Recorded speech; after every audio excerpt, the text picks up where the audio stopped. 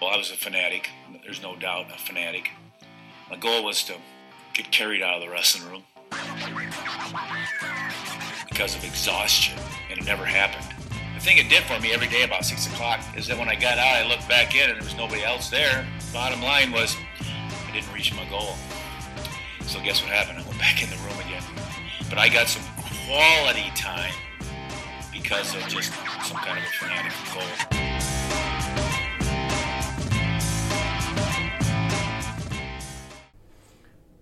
Welcome back to the show, folks. This is Wrestling Changed My Life, and your host, Ryan Warner. And the mission of this podcast, folks, is we interview former wrestlers to understand how the sport changed their life, and also to understand what techniques, what routines, what mindset techniques are they using to get the most out of their life.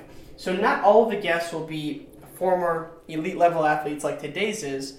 Some may be business leaders, some may be CEOs, some may be politicians, but bottom line, all of the guests have had a positive impact from being involved in the sport of wrestling, even if it's just a year in middle school.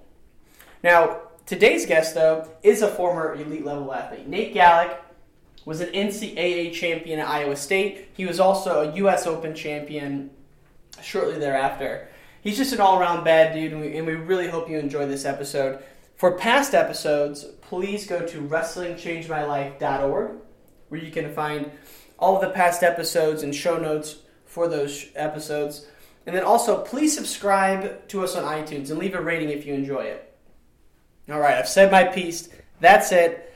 Now, please sit back and enjoy this episode with Nate Gallick. See you again soon. Take care. Rewinding to, going into the NCAA finals your senior year, you were undefeated and wrestling a guy who at that point you'd wrestled 8 times before in Tian Ware. And your only loss, you were 7-1 against him. Your only loss was to him in the NCAA finals before. Kind of looking back on that, what do you remember of those battles with Tian? Man, they were looking back. It seemed like it was a lot more fun than maybe at the time. They were tough. They were tough matches, and I'd say very strategic. There was a lot of planning around, how I would wrestle him. He was a great athlete. Very quick, great defense, and when he needed to attack, he did have some strong attacks. So it was important that when I went out there, that I had a game plan, or Bobby would call it a match plan. And so, I would have already wrestled 4 or 5 matches in my head. And maybe previously in the week had someone kind of emulate his style. So that was kind of the preparation that would go into some of those bigger matches, and not just for him, but I took that approach with really any solid opponent that I felt like could potentially be a threat in that way. But yeah, they were some fun and exciting matches, maybe more so than the score always showed. I know we had a lot of 3-2 matches, a couple overtimes, and maybe a few that ventured outside of the 3-2. But every point that was scored for either one of us was usually pretty hard fought. And did it get in your head a little bit that, going into the finals your senior year, undefeated, last chance to win, and you'd wrestled him so many times before. Was there something different about that, like your mental approach to that match, than you take for? Because I know anytime two wrestlers wrestle each other a bunch of times, it seems like it just kind of can play mind games sometimes. So did that ever affect you? It did. There were matches, maybe that I was a little more nervous than others for. I felt very confident in, I guess I should say, my defense. I felt like, if I could get out, 1 or 2 offensive attacks and score, that I'd be very hard to beat. I didn't think there was anybody in the country, and at certain parts of my career, I didn't think there was anybody in the world that could take me down or score on me. And so having that confidence that, I knew I wasn't going to be taken down. I knew I could get out from the bottom. It was just a matter of finding an opportunity to get an attack off or score. But I'd say that particular match, there was no, in my head, there was just no way I was going to lose. You know, and I know it ended up being a 3-2 match, but you know, from a confidence level, I felt very confident. And that was probably the last 2 years of my college career that, you know, I tried to prepare for each match, each tournament, you know, day in, day out. So that way, when it came time to step on the mat, it wasn't, am I going to win? It was, is the score going to be 3-2, 10-5? It just, you know, how many points am I going to win by? Not necessarily, am I going to win? And so this is something you thought about in and out of the season, obviously. It was a daily thing for you, just constantly obsessing about it and preparing your mind and obviously your body throughout those last 2 years where there was no other option for you than to win. Yeah, I mean, it was. And one of the things that, you know, I really focused on was, and this is, again, more so the second half of my college career, was in my head, you know, if I was training to make a world team or win a world title or an Olympic team or Olympic title, then by default, the NCAA title would come. And so when I trained during the college season, I wasn't necessarily training every day to win an NCAA title. You know, I was looking beyond. And so my goals were always beyond, you know, an All-American or an NCAA champ. And so that helped me kind of get by. And I think just generally speaking, from a fundamental standpoint, it forced me to be a better, more well-rounded wrestler in college than maybe most of your, you know, typical college athletes. Because you were just training for that world stage versus just the national stage? Is that where you're kind of getting at? Yeah, yep, exactly. Okay. Just, you know, I wrestled, I think, 11 months out of the year from the time I was a freshman in college. You know, I was at the training center, whether it was junior worlds, university worlds, senior nationals. I mean, I wrestled as many international events as I possibly could and surrounded myself with as many postgraduate successful wrestlers as I could to make sure that, you know, whether I was in college or out of college, that I was ready for that next step. And so from a daily training standpoint, I didn't necessarily set my goal to be an NCAA champ. I set it to be an Olympic champ. And if I fell short, hopefully the NCAA title would fall in my lap. You know, and how luckily I did, back in your, finally my senior year. Yeah. I mean, unbelievable run. I remember it very vividly. But, I mean, it sounds like you were a guy just possessed and on a mission. I mean, how early back into your youth or into your high school days did you know that, all right, my sole focus during my competitive career is to earn a world title? Like, when did that start for you? So, you know, it sounds funny because it was, you know, I think every young wrestler or every young wrestler should, when they first start, you know, look at it and say, okay, my goal is, you know, you look at what's the best that I can possibly do. And, you know, in our sport, I would think it's to be an Olympic champion. And in my mind, even as a young athlete, that's what I wanted to do. And maybe at that time it wasn't reality or realistic. It was just kind of a stretch goal. And so in my mind, that was what I was training for. And then along with that, there were milestones, you know, whether it be to win your first tournament, win your first match, state title, you know, high school national title, et cetera, et cetera. And that was just kind of always where my mindset was. You know, my family is a bit weird and odd. And, thankfully, they're like that. But when we got into wrestling, I didn't start wrestling until 6th grade. It was my first or second tournament. It was Tulsa Nationals. You know, we drove from Arizona, Wow. we went to Oklahoma.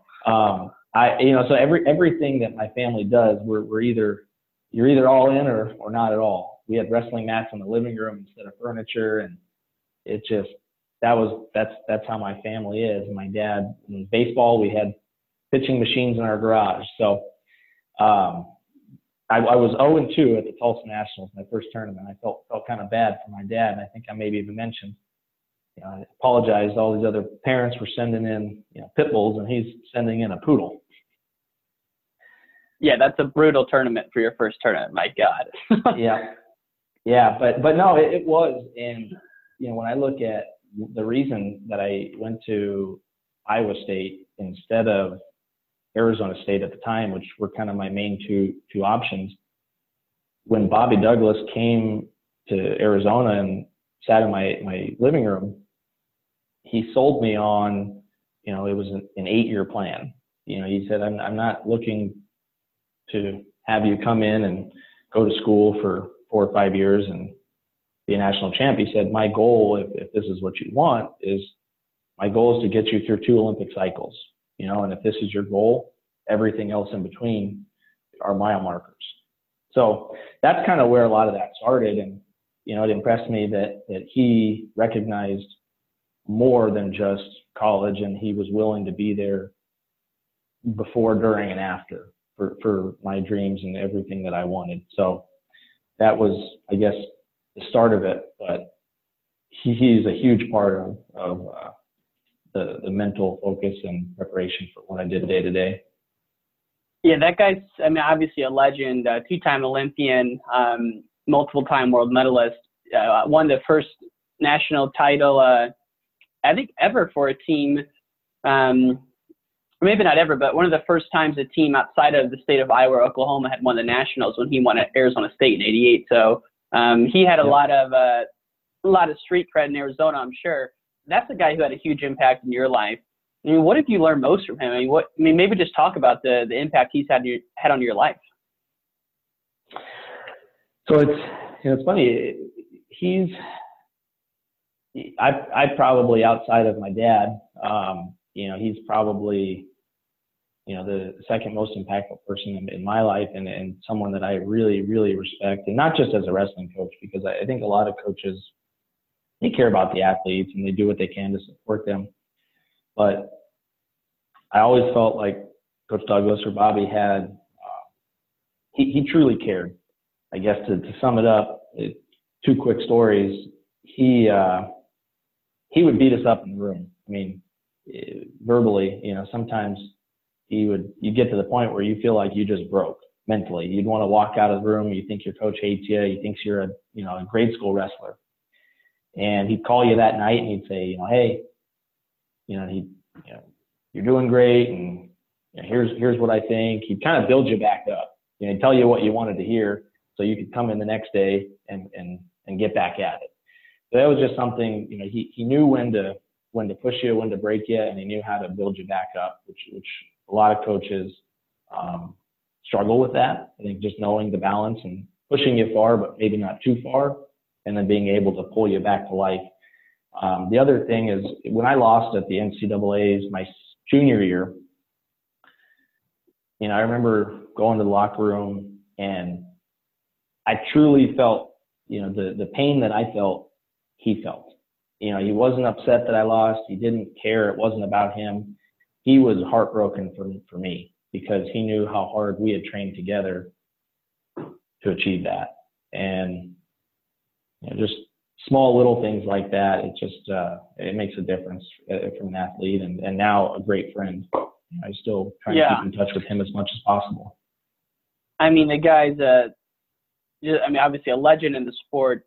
Do you remember any stories in particular where you had a tough practice and maybe even broke? Do you remember any specific stories about that?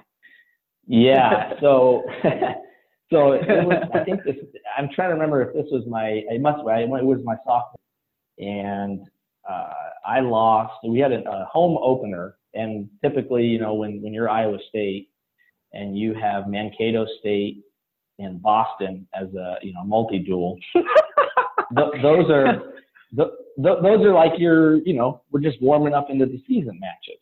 Yeah. Well, I went 0-2 on those duels, and I remember one lost a match. I can't even recall their names, but one was like stalling call at the end, and the other one, I think I got cement mixer right, in the end of the third period. They were just terrible losses for me to experience, especially that early on. And I think for about 2 days straight, and it might even have been like the next day on a Sunday, where I don't think I could get 2 feet in the practice room without him just gnawing on me, you know, and then he would after practice grab me and, you know, he's whether it's like arm drags or wrist control or whatever it was, but just nonstop. Like, yeah, you'd be sitting in the corner just, you know, MFing and thinking, you know, gosh, this guy is, you know, what does he know, you know, but no, he just beat me up for about a week straight. And shortly after that, maybe a month after, I think, or Iowa Duel, one of my first big wins, or maybe the turning point of my college career, was the dual meet against Iowa, where we actually beat Iowa for the first time in 20 years or however many years. I had wrestled Cliff Moore. I think I might have been ranked 20th, or maybe not even ranked at all. Cliff Moore, I think, was maybe ranked 3rd or 4th for the year, and that's so I'd beaten him. And then after that, I think kind of snowball effect started taking place throughout the year. Shortly after that, I'd beaten Tion, who was the returning national champ, and revenged a previous loss with Dylan Long at the time, who was the returning runner-up. And so that was kind of the start of everything. But a lot of that it stemmed from that extreme pressure that he had put me through for about a good 2 weeks after those losses. I mean, that's an incredible story, because when you were at Sunnyside High School in Arizona, multiple-time state champ, had success on the national level, but then to your point, you came in and took some lumps. I think you went like 500 your freshman year. We're up at 149 at one point, but then wrestled freestyle that summer at somewhere in the 132, 133 range. Had success in freestyle, but yeah, I mean, I can only just imagine how tough that must have been to know how good you were and how much success you'd had, but just wasn't clicking in college right away. Yeah, so that freshman year, man, I really that made me question whether or not I was as good as I thought I was. So I did sit behind. So Aaron Holker, which was the returning national champ at 141, was cutting a lot of weight to make 41. The idea was he would go up to 49. I would wrestle 41. Well, he thought otherwise. Beat me out in the wrestle off, so I was forced to wrestle 49. Coaches thought at some point during the season that he would decide to bump up just from not wanting to cut weight. So I was weighing in at 141. He would come in on a Monday and he would be, probably just shy of 160 pounds. In the off season, he would probably get maybe north of that, but he was definitely a big 41 pounder. At the time, maybe wasn't the most disciplined either. So his weight would balloon back and forth. So they thought he might go up to 49 and then you might go down to 41, but what happened? So he didn't. He kept making the weight at 41. I was weighing in at 41 and wrestling 49, just so I could keep certification. And so it was a struggle, and I was pretty small. I mean, I was recruited into college as a 25 pounder. Most of the years that I wrestled 41, I barely weighed 46 on a Monday, 47 maybe. So I didn't cut a lot of weight through college. That's how I was able to wrestle 132 or 60 kilograms in the off season. So 149 was definitely, I was getting all that I could handle, from an overall strength and maturity level as a freshman. And I think I'm trying to remember the worst beating that I had that year had to have been Jared Lawrence. And I can't remember if it was a tech fall or maybe I hung on to the buzzer, but man, he got on top of me, and I think he turned me like I'd never been turned. So you're having obviously a tough go at it in the matches, but then in the room, Zach Roberson was the national champ at 133. Holker was at 141. I mean, so were you like hanging with these guys at least, or was it just equally as tough in the room every day? Yeah, no, I was holding my own in the room, and Zach and I he's probably the best training partner that I had at Iowa State through the years and even after. So it was great training. Now I'd say in the room, if we were on our feet, Aaron Holker and I would be fine. I would hold my own. He's probably one of the best mat wrestlers that I've ever wrestled. If he got on top of me or anyone in the room, it was probably, upwards of 30 minutes of just getting cranked on or, having the legs thrown in on you. So he definitely helped my mat skills. You had to get better. Otherwise it was just going to be painful and long. But no, the training situation that I had, and looking back on it, because Cody Sanderson was still there at that time, and we had Dwight Henson was just coming off of his competition years, maybe the tail end. Zach Roberson, Matt Azevedo, when I was a freshman, was there. I think he had just left maybe that year. But we had a ton of really good lightweights in the room. I mean, Ty Malia, Grant Nakamura, I don't know if you remember, but so from a lightweight standpoint, we had great training partners. Harry Lester probably would have just taken off and went to Michigan to train Greco full time. But we definitely didn't have any shortage of good partners in the room. And depending on the day, you either took some lumps or you gave a few. But it was just a great training situation. And what were those practices like? Was it mostly live and just a grind, or more technical? I mean, give us some insight into the cycle and room in the mid-2000s. Yeah, so Bobby did a really good job of, I would say, kind of organizing the season. And we definitely didn't just wrestle live or go through, grind. We didn't do maybe a ton of grind matches, if you will, but practices were definitely long. He is infamous for, all right, last thing, last drill, one more thing, and pretty soon it's an hour later. And so from a technical standpoint, I mean, we did a lot of technique, a lot of drilling. We didn't necessarily stop the practice and circle up to watch technique. It would kind of just flow, all right, look, break, look in, boom, boom, boom. And you kind of either kept up or you didn't.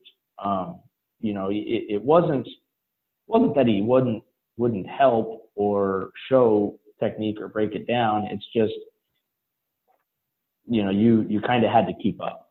And so being young, it was important to pay attention during the room. And then if you needed extra, that you were vocal about it. Hey, coach, would you mind coming in and doing a morning drill or running through a couple items?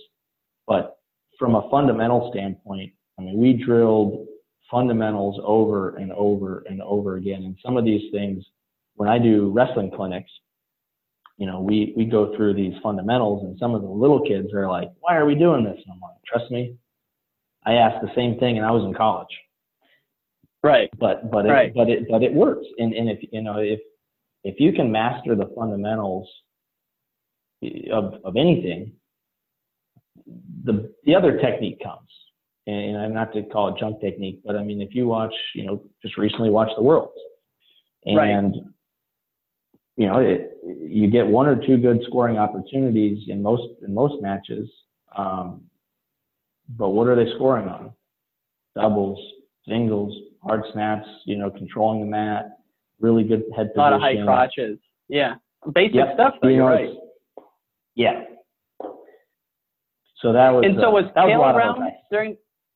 Cale around during these times? Because he had won in 2004 and you won your nationals in 2006. So I'm guessing there's probably some overlap. What was that experience? Was he there at all, or was he at Colorado Springs at this time? No, Cale was. He would train in Colorado Springs or travel, just like most of the guys that are on the circuit now throughout the season. But Cale was there up until, I guess it would have been maybe right before I left to Chattanooga when he took over after Bobby. But Cale was in the room, and I think just being able to see him train, and man, did he work hard. He'd be in there, whether it be during our practice or shortly before. He did train a lot. He trained hard and set a good example for those around him. Well, and he's obviously a guy where an unbelievable wrestler, but probably even a better coach, what he's doing at Penn State. And he reminds me of Belichick. He's very tight-lipped. You don't really get to understand what's going on in there, which is a shame because the Penn State guys just perform at such a high level, and they're so loose all the time. You'd love to understand what type of mental coaching or mental skills they're working on. But what do you think? What do you think separates him as a coach just from when you were working with him? I think he understands. Maybe from an individual basis, like he understands the sport, and I think he has a system that he works within, and he doesn't really deviate a whole lot from that. He surrounds himself with great assistants. Casey, Cody, which I would argue to say they're probably two of the best in the country. Would easily be head coaches somewhere else. And, just between them as a group, it's hard not to connect with an athlete one way or the other. I know just from an expectation standpoint, he definitely expects a lot. And I guess, I'll give you a quick story on this, but, I remember I was a senior, and of course I thought I knew it all, undefeated and getting close to the NCAAs. And I don't remember if Bobby said, run 10 sprints after practice or whatever it was. Well, Cale must have been paying attention, and I'm sure I maybe only ran 7. But I remember him following me to the locker room, and, he just said, "Hey, Keon just gained 4 seconds of riding time on you." And that was it. And he walked out and left. He just left it up to me to interpret that, how I wanted. And, I remember just kind of thinking like, and it kind of, as an athlete, especially you're a senior, definitely maybe thinking you're better than you are. And but exactly. And it's, those are the things, he didn't stand there and grab you and force you to go do the extra 2 sprints. He told you, and he let you kind of mull on it, and he gave you the opportunity to find your own answer. And so I think those are the things, and that was even as a young age. He was just an assistant. I think as you develop, especially if you're willing to be patient and lead your athletes to the answer instead of, doing it for them or forcing them to do something that's not their idea. And I think that from an outsider looking in now, that may be something that he's had success with, and you can tell the athletes at Penn State they're having fun, but the athletes that they recruit love the sport. And those are the things that you can't teach. If you love the sport and you're living a lifestyle that's conducive to having success, it's a heck of a lot easier to have fun and to find success. Obviously, recruiting the highest caliber of the highest caliber. But a lot of programs get good high school kids. Ohio State, Oklahoma State, Iowa State, obviously on the rise. But the traditional programs are getting good kids. But it just seems like that notion of burnout or the grind. Maybe they don't feel it there, and maybe they do, but we just don't see it. That's why I wish we could have more of an inside view into that. But that, going back to your story, though, he knew you didn't do the 10 sprints. He could have yelled at you and got in your face, but he didn't even say, I didn't even know. He didn't say, I know you didn't do those sprints. He just said, hey, man, your competition's gaining on you. So those little mind tricks like that, that's fascinating. He does that. Any other Cale stories that come to mind just before we move into some more rapid fire questions here? Other than maybe just I'd say he's I don't know if he still is, but he used to be pretty darn good at video games.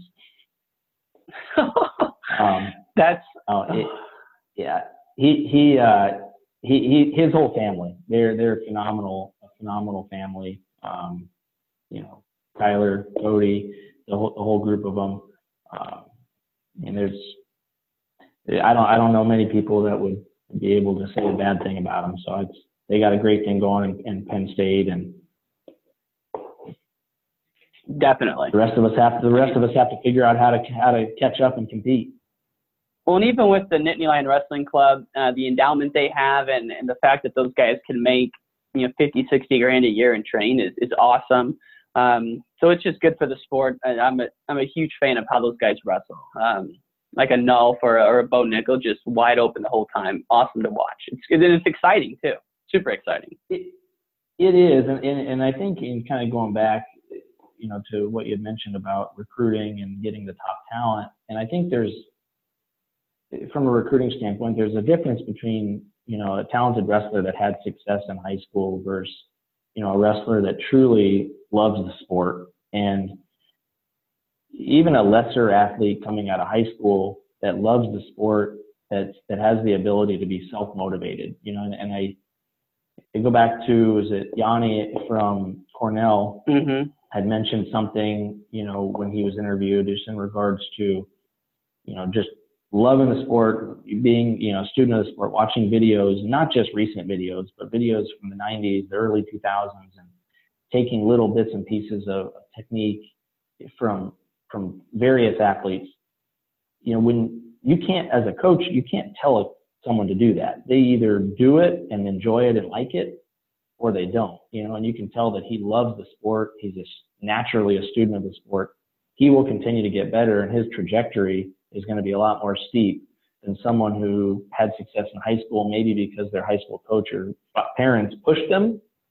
And maybe he was good because of what other people helped him do, but not necessarily like, what did you do when someone wasn't looking? How disciplined were you? Did you have these goals, or were these goals that were set for you?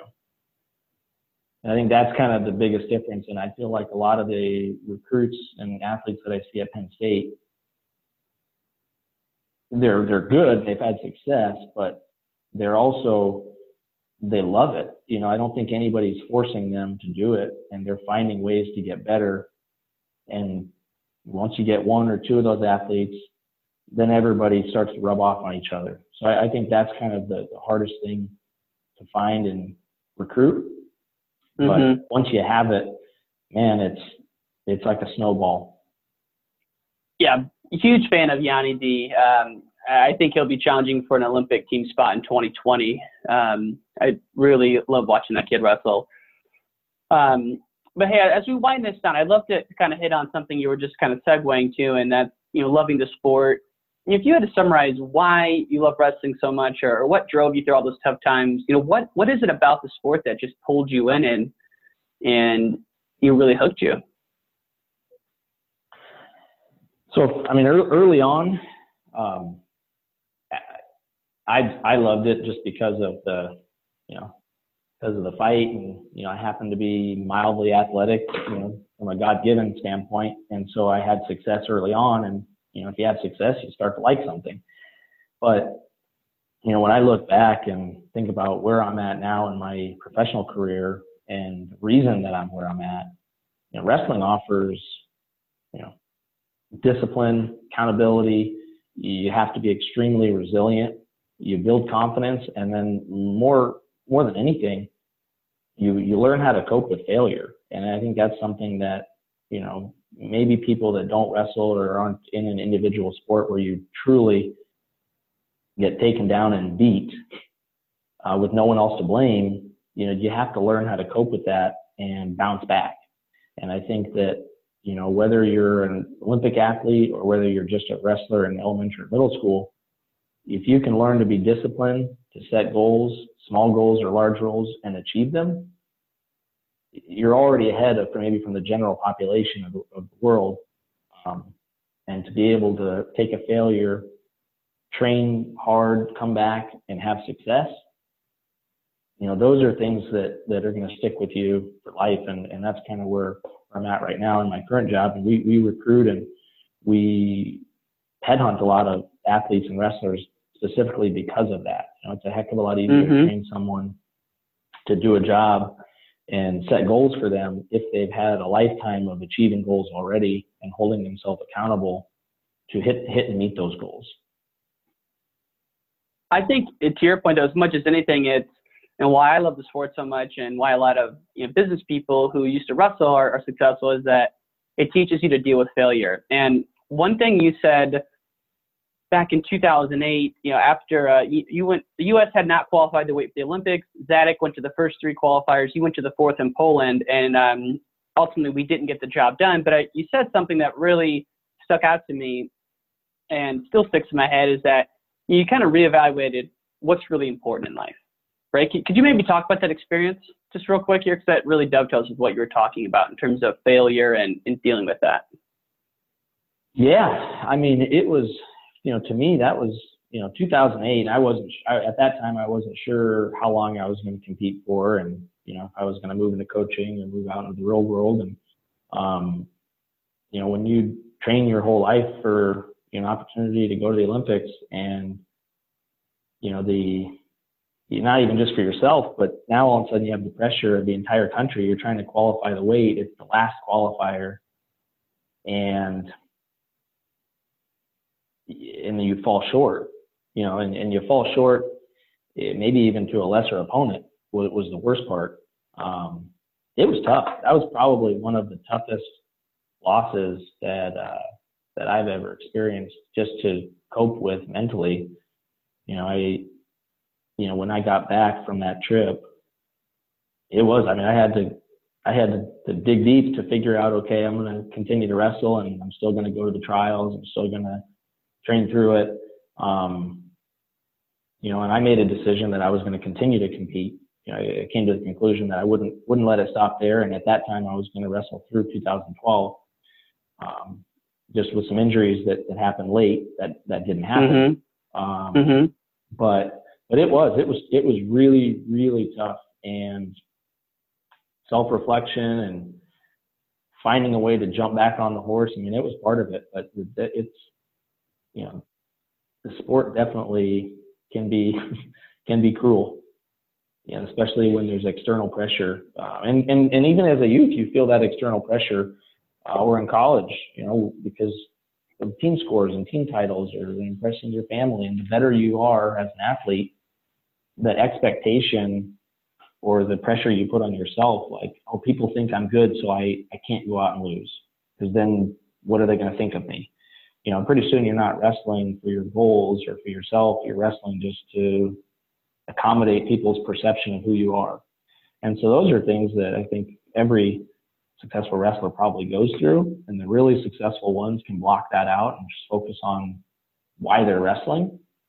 And that's kind of where I had to go, and where I had to get after that loss and after 2008 was, okay, if I'm going to continue wrestling, I'm going to do it for me. And if I fall short and the U.S. didn't qualify for the Olympics, that's unfortunate. But the biggest part of it is I didn't qualify for the Olympics, and that's what I'm training for. And that's something I think it's just that as really the last piece of this before we shut this conversation down is, the notion of having like an external scorecard versus an internal scorecard. Like the external scorecard might be, hey, I want to win this tournament, or I want to live up to these expectations. But the reality is that if you're being the best version of yourself, like each 6-minute go or each practice or each day, and really getting the most out of your life, that's really all that should matter. And so it sounds like that was kind of the moment or an awakening you had flying back from Poland, and probably those lonely days after where, you were just kind of soul searching a little bit. No, and that's, I mean, you're spot on with that. It's, and I think whether it's wrestling or something, somewhere else in life, I mean, everyone kind of probably runs across a moment like that. And for me, that was definitely one of them in regards to where I was going to be headed in the future of the sport and how I would evaluate myself. But yep. Well, hey Nate, real quick, 3 rapid fire questions here. We'll keep them quick, but just 3 rapid fire questions, and we'll sign off. Sound good? Yeah, absolutely. Cool. All right. Favorite post weigh-in food? Olive Garden, hands down. The breadsticks and the soup. I love it. Yep. Okay. Toughest match you've ever had in your life? And this is going to be a surprise. Michael Keefe from UTC, and I did win, but he kept coming, and I think I walked off the mat more tired than I'd ever been in my entire life. I didn't know that one. Yeah, I kind of thought maybe it'd be like Zadick at the U.S. Open or some of the weird battles, but okay. Fair enough, though. Okay, 2 more.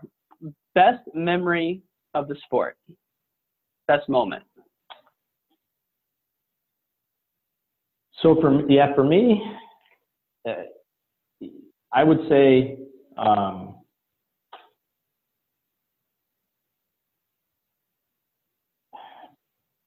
the U.S. National Championship when I won. For me, that was probably maybe the biggest or best, accomplishment. I was extremely excited at that time, knowing that I would sit out and have a better opportunity to make the world team. I think that was in 2007. 2007, sure? Yeah, 2007.